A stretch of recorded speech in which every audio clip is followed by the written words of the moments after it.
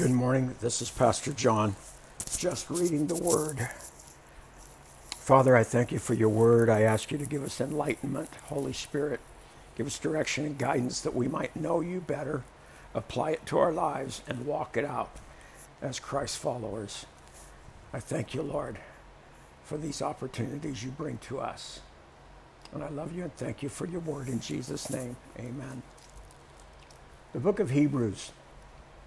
Hebrews is another word for the Jews.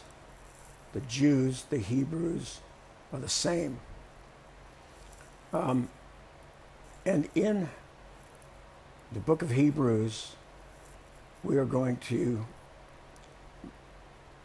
weigh Judaism, which is the religion of the Jews, the religion of the Hebrews, Judaism, compared to Christianity, and how Christ,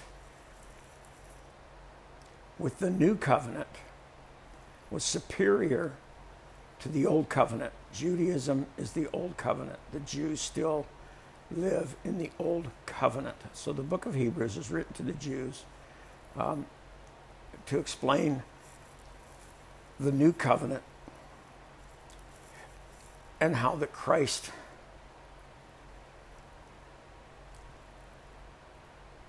brought the change into the lives of the Jews. As to who wrote Hebrews, that's uncertain.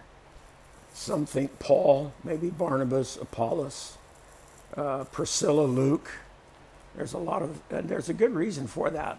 Scholars look at the way they write, the certain phrases authors use to determine who the author is. And in this case, it's not typical Pauline writing. So there is some indecision about who wrote.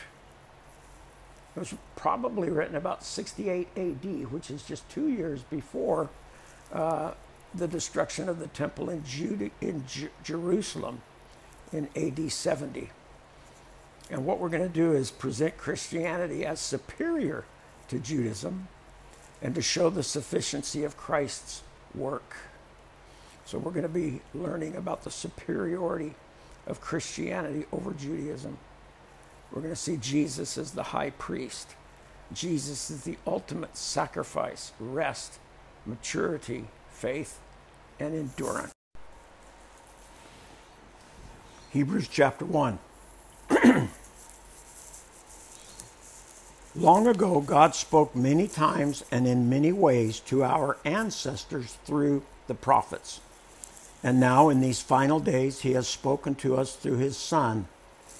God promised everything to the Son as an inheritance, and through the Son, he created the universe. The Son radiates God's own glory and expresses the very character of God, and he sustains everything by the mighty power of his command. When he had cleansed us from our sins, he sat down in a place of honor at the right hand of the majestic God in heaven. This shows that the Son is far greater than the angels, just as the name God gave him is greater than their names. Verse 5, this is Hebrews 1:5.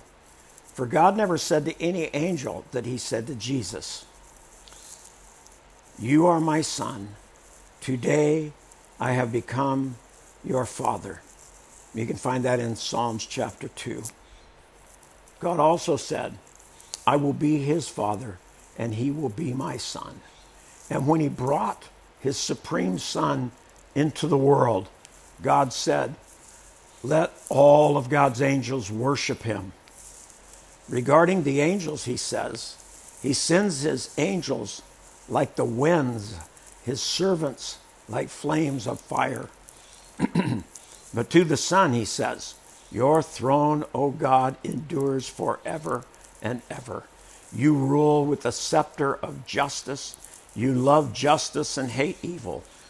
Therefore, O God, our God has appointed you, pouring out the oil of joy on you more than on anyone else."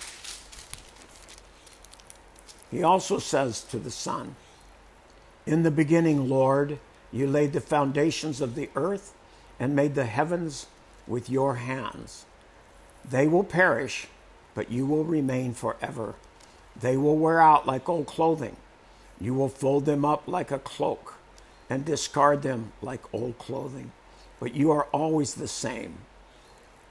You will live forever. And God never said to any of the angels, sit here in the place of honor at my right hand until I humble your enemies, making them your footstool under your feet. Therefore, angels are only servants, spirits sent to care for people who will inherit salvation. Very short, very sweet. Great word. We see here that Christ was indeed there at the creation, that by his hands the earth was created. This is just an awesome time to recognize that our Father is all powerful, all majestic, and all giving and forgiving. So today, let's take the word and enjoy it. Father, I thank you so much for the word, for the opportunities.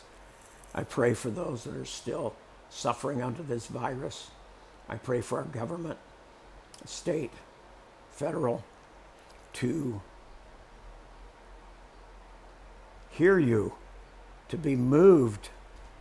Oh, Holy Spirit, I pray that there would be a revival amongst this fallen and broken world. In Jesus' name, amen.